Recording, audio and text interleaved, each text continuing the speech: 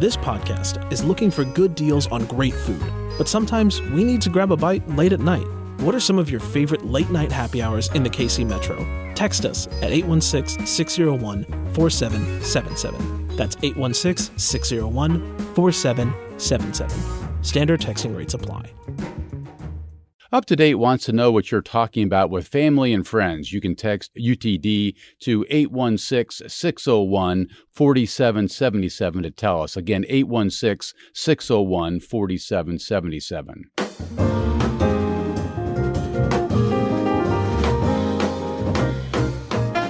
Well, former U.S. Ambassador to Ukraine John Herbst will be in town Wednesday evening for a conversation at the Central Library's Hallsberg Auditorium. Ambassador Herbst is a senior director of the Atlantic Council's Eurasia Center and served for 31 years as a Foreign Service officer in the State Department. Well, Ambassador Herbst, welcome to Up to Date. It's great to have you on the show. My pleasure. What's your sense today, Ambassador? How long can the Ukrainians hold off the Russians based on what you're seeing? Well, as long as Western support for Ukraine does not diminish, Ukraine will eventually win this war. Because this is a war of the Putin regime against the entire people of Ukraine. The Russian people, while they are not in any serious way protesting the war, they're not jumping to arms to help Putin fight this war. That's an extraordinary vulnerability for the Kremlin. And as long as the substantial support from the U.S. and the European Union and our NATO allies continues, Ukraine will eventually win the war. Given that, would you like to see the U.S. step up its support of the Ukrainians, and what would you like to see the country like to see us do on that front?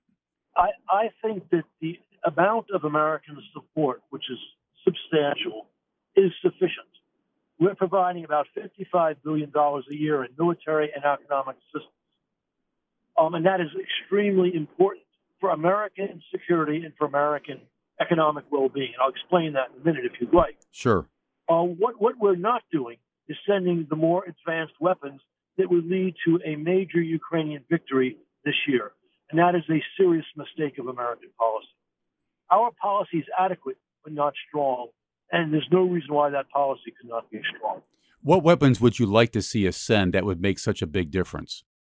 There are three sets of weapons that I have in mind. It's not just me.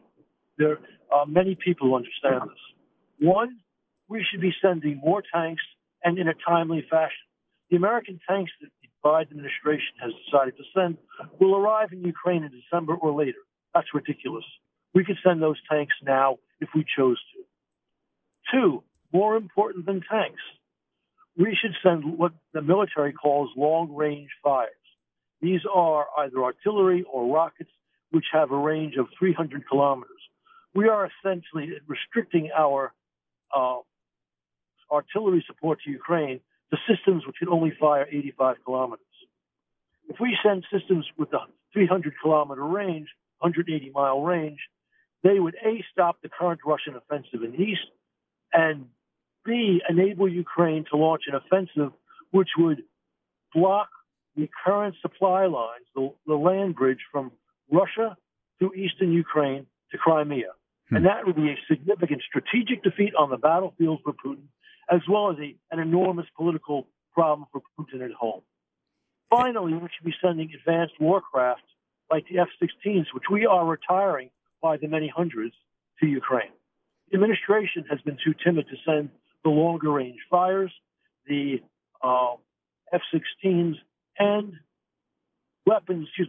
tanks on a expeditious schedule to Ukraine, and that's a mistake.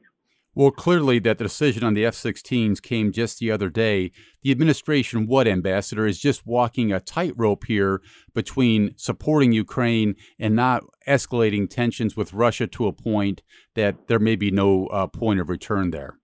The Biden administration has been weak on the issue of nuclear power, the nuclear deterrence. They have let Putin intimidate them into not taking the decisions that are, in fact, in America's interests. We have said no multiple times to various weapon systems and then changed our mind. And in saying no, whether it was to sending the artillery, the HIMARS, with a range of 85 kilometers, we refused to send for months, as Ukrainians were dying in large numbers, and anti-ship missiles, and Patriots. We said no to all those systems because we were afraid of crossing Putin's red lines. We sent them, and the red lines proved to be non-existent. We have let Putin bluff us, and that is not behavior worthy of a superpower. We are a nuclear power, too. And in the past, during the Cold War, when the Russians were more dangerous than they are today, we did not let Soviet nuclear bluffs prevent us from taking decisive action during the two Berlin crises in 1948 and 61 and during the Cuban Missile Crisis. Why do you think President Biden is being as timid as he is, to use your view of this? I think his advisors are not up to snuff. You know, Trump had very peculiar ideas about Russia, which were not in America's interest, but he had a rock-solid national security team. I don't think we see the same strength, same wisdom, strength and wisdom, I think, covers it in the Biden national security team. Ambassador, you're saying if we send these 3 sets of weapons to Ukraine, this war could end this year? Why are you so certain of that? I am not certain the war would end this year. I am certain that if we sent those things in a timely fashion, if we got them to Ukraine, say by April, the Ukrainians would launch that successful counteroffensive, cut the land bridge to Crimea, force all Russian troops in the south of Crimea to retreat into the south of Ukraine on the mainland, to retreat in Crimea, and give Putin an extraordinarily expensive logistical problem to supply his troops and, for that matter, his civilian infrastructure in Crimea. This would also be understood in Russia to be a massive military defeat and perhaps could force the Kremlin to take the decision to withdraw all of their troops, or most of their troops, at least from mainland Ukraine. But there's so much thinking here in the Western press that a cornered Putin is an extraordinarily dangerous Putin. Is Correct. That really where we want to be? See, Putin has done one thing really well in the run-up to his big invasion of Ukraine. He has spent 20 years cultivating the metaphor of Putin as the rat trapped in the corner who will inevitably strike forward, lash out. I'm telling you that is a magnificent bluff, which sadly, because of that timidity in the administration, we have fallen for. So our press is full of this because the administration has been pushing this hard to justify their reluctance to send the weapons that eventually they send. So what you're hearing in the media is an echo of the timidity in the White House. The Russians were talking about using nukes if, in fact, Ukraine continued its counteroffensive last fall into the 4 oblasts of Ukraine, which the Russians ridiculously annexed when they didn't control, right? The Ukrainian offensive continued. Putin did not use nukes. They suggested that Crimea, as a part of Russia, would be defended with all Russian national means of power. Yet the Ukrainians have struck into Crimea. The Russians did not use nukes. When it became clear that Finland and Sweden wanted to join NATO, the Russians said, well, we may need to use nukes to this. Well, the process is well along, and the Russians have not used nukes. We have seen Russian so-called red lines being crossed time after time.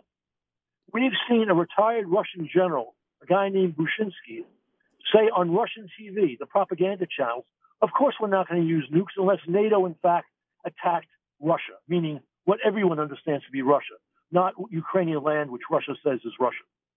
You have a retired FSB officer, Dmitry Trenner, who wrote an article in December saying, Putin's having trouble because he's relied on 2 things to win in Ukraine. One, his use of hydrocarbons, in other words, cutting off the supply of oil and gas to Europe. And that has not turned out well. And he said, 2, the nuclear bluff, which of course is just a bluff. Are you calling him a paper tiger in essence? No. I mean, look, Russia's conducting this truly dreadful war, killing Ukrainian civilians by the tens of thousands, even as the military cannot win on the battlefield. And he does have nukes, so we have to take it seriously. I am saying that the United States is a superpower, too. In fact, Russia's not a superpower. Our nuclear arsenal is every bit as dangerous as Russia's. We've been able to deal with the greater threat from Moscow in Soviet days. Let's remember our history. We'll go back to traditional American nuclear deterrence practice, and we will stop deterring ourselves. There's been some speculation in this country, again in the media, that if Russia loses this war, it will result in the breaking up of the Russian state in a dramatic way. Do you see it that way? This is utterly amazing for me to see. We are now, we've scared ourselves with the Russian nuclear threat. Now we're scaring ourselves with the notion that Russia will crack up. I can't rule out the fissuring of Russia as a result of Putin losing this war, but there is no history which supports this thesis. There is history which suggests when Russia loses in foreign wars, there is some loosening of central power for a period of time before central power reasserts itself. There's also another scarecrow with which we have scared ourselves, the so-called Russia experts who are really just comfortable dealing with Putin's Russia, so they make up arguments to justify a policy of weakness, that Putin will be replaced by a true troglodyte. Putin, under this theory, is not a true troglodyte. A, if you look at the Russian war crimes in Ukraine, you'd have to say Putin is a Neanderthal. But B, Russian history suggests that when the power loses, the authorities in Russia lose an international war, there's a period of liberalization. We'll be back in just a minute.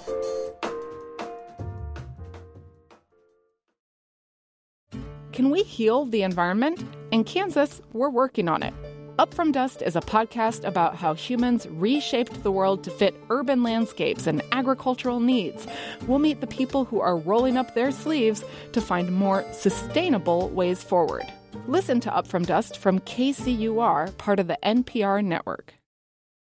I'm visiting with former U.S. Ambassador to Ukraine, John Herbst. He'll be in town Wednesday evening for a conversation at the Central Library at the Hellsberg Auditorium. So at this rate, then, if the Ukrainians won't give up their fight, Ambassador, and Putin refuses to lose, how do you see this war winding down?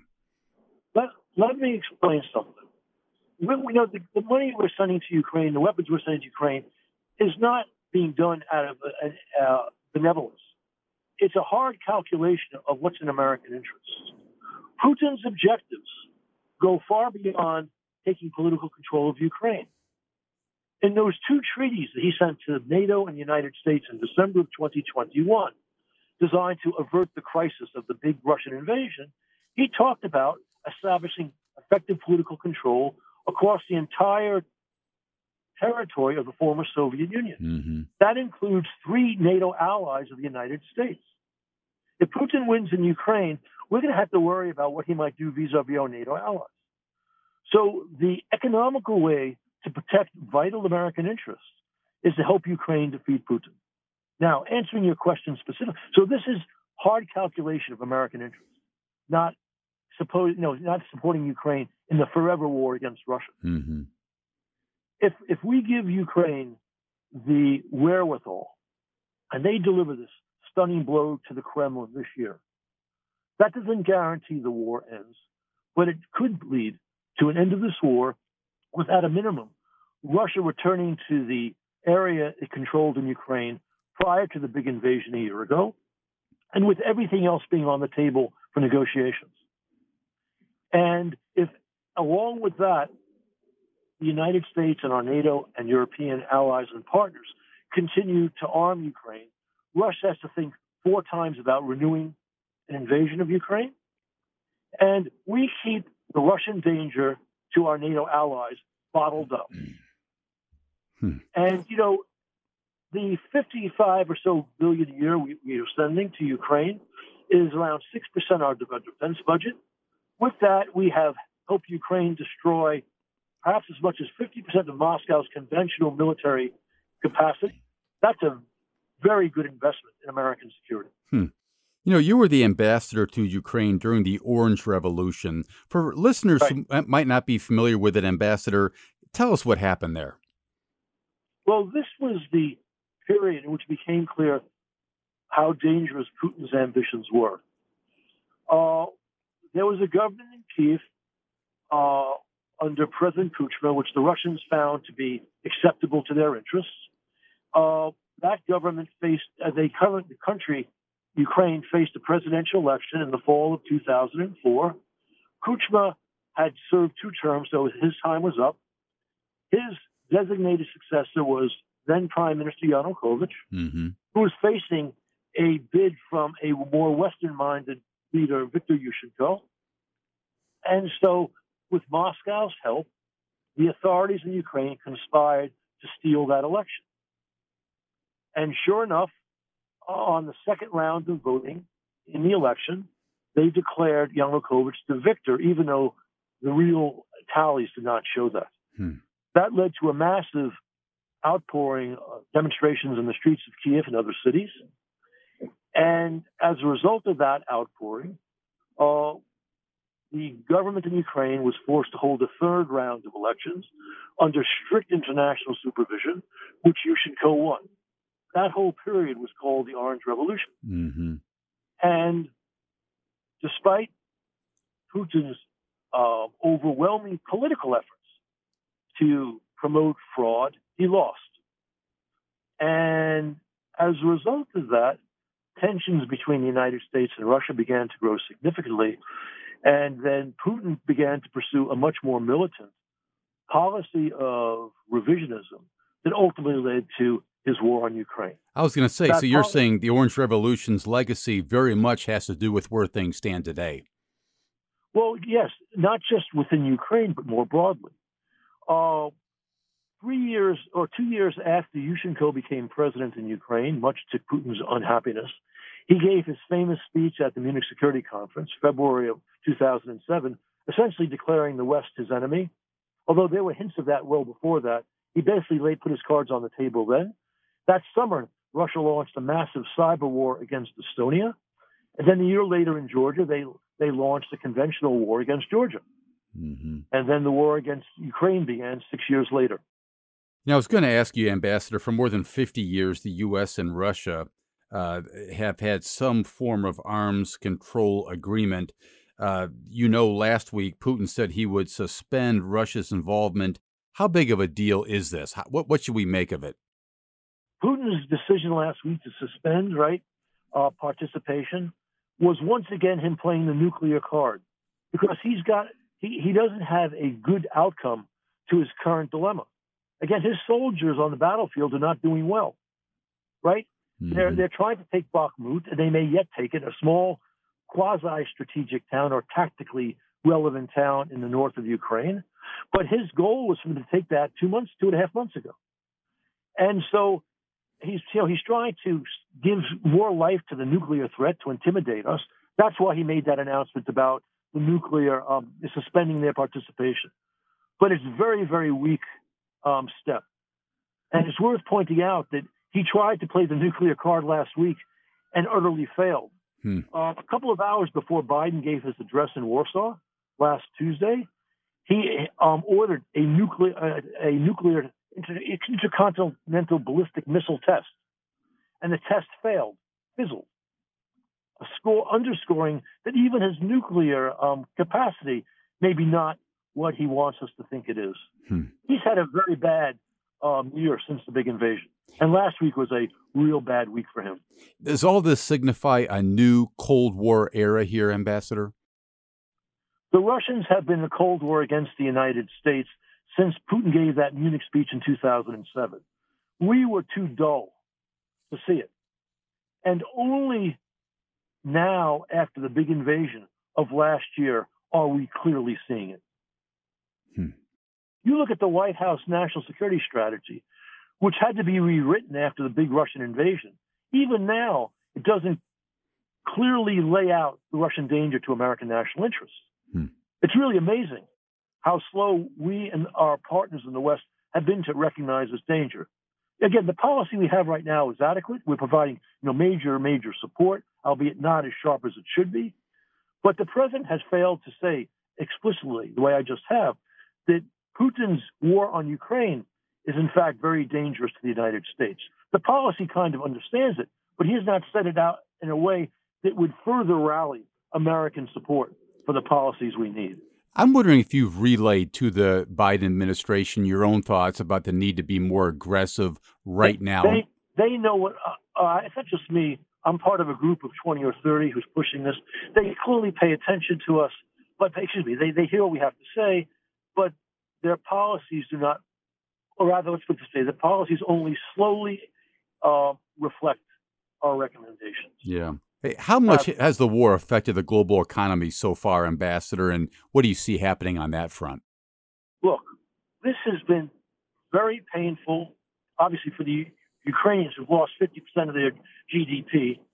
It's been painful for the Russians to a much lesser extent. It's been painful for many in Europe. It's also been painful because Moscow's trying to use Ukrainian grain as a hostage. Been painful for the global South. The countries importing grain from Ukraine. That's another reason for us to do more to end the war quickly by sending them the more sophisticated weapons to end the war so the economic pain for the rest of the world goes away.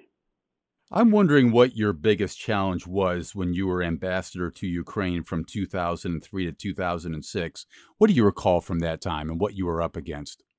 When I went there, my principal objective was to make sure that Ukraine, to the extent I could, because I'm a foreigner, I'm not a Ukrainian, to make sure that Ukraine had a free and fair presidential election in 2004. We obviously failed on that score because they tried to steal the election. But it is true, things we did to prepare for that possibility led to a third round, which was at least free, if not fair. And in the third round, the choice of the Ukrainian people, Yushchenko became president. So ultimately, we succeeded with that objective. But when we failed in terms of the initial voting, right, when you had the fraudulent second round election, my objective then was to help overturn that so you'd have a free and fair vote, and also to prevent violence. So, in effect, our goals of having, eventually a fair election, preventing violence in the streets, were achieved, but not without lots of drama. Well, that's former U.S. Ambassador to Ukraine, John Herbst. Again, he'll be in town Wednesday evening for a conversation at the Central Library's Hellsberg Auditorium. Mr. Ambassador, we sure appreciate your time, appreciate your insights into this as well, too. Thank you very much. My pleasure. Up to Date is produced by Zach Wilson, Reginald David, Elizabeth Ruiz, Zach Perez, and Hannah Cole. Our intern is Claudia Brancart. Our announcer and engineer is Paul Nakatura. Our theme music is composed and performed by the great Bobby Watson. I'm Steve Kraske. Thanks for listening.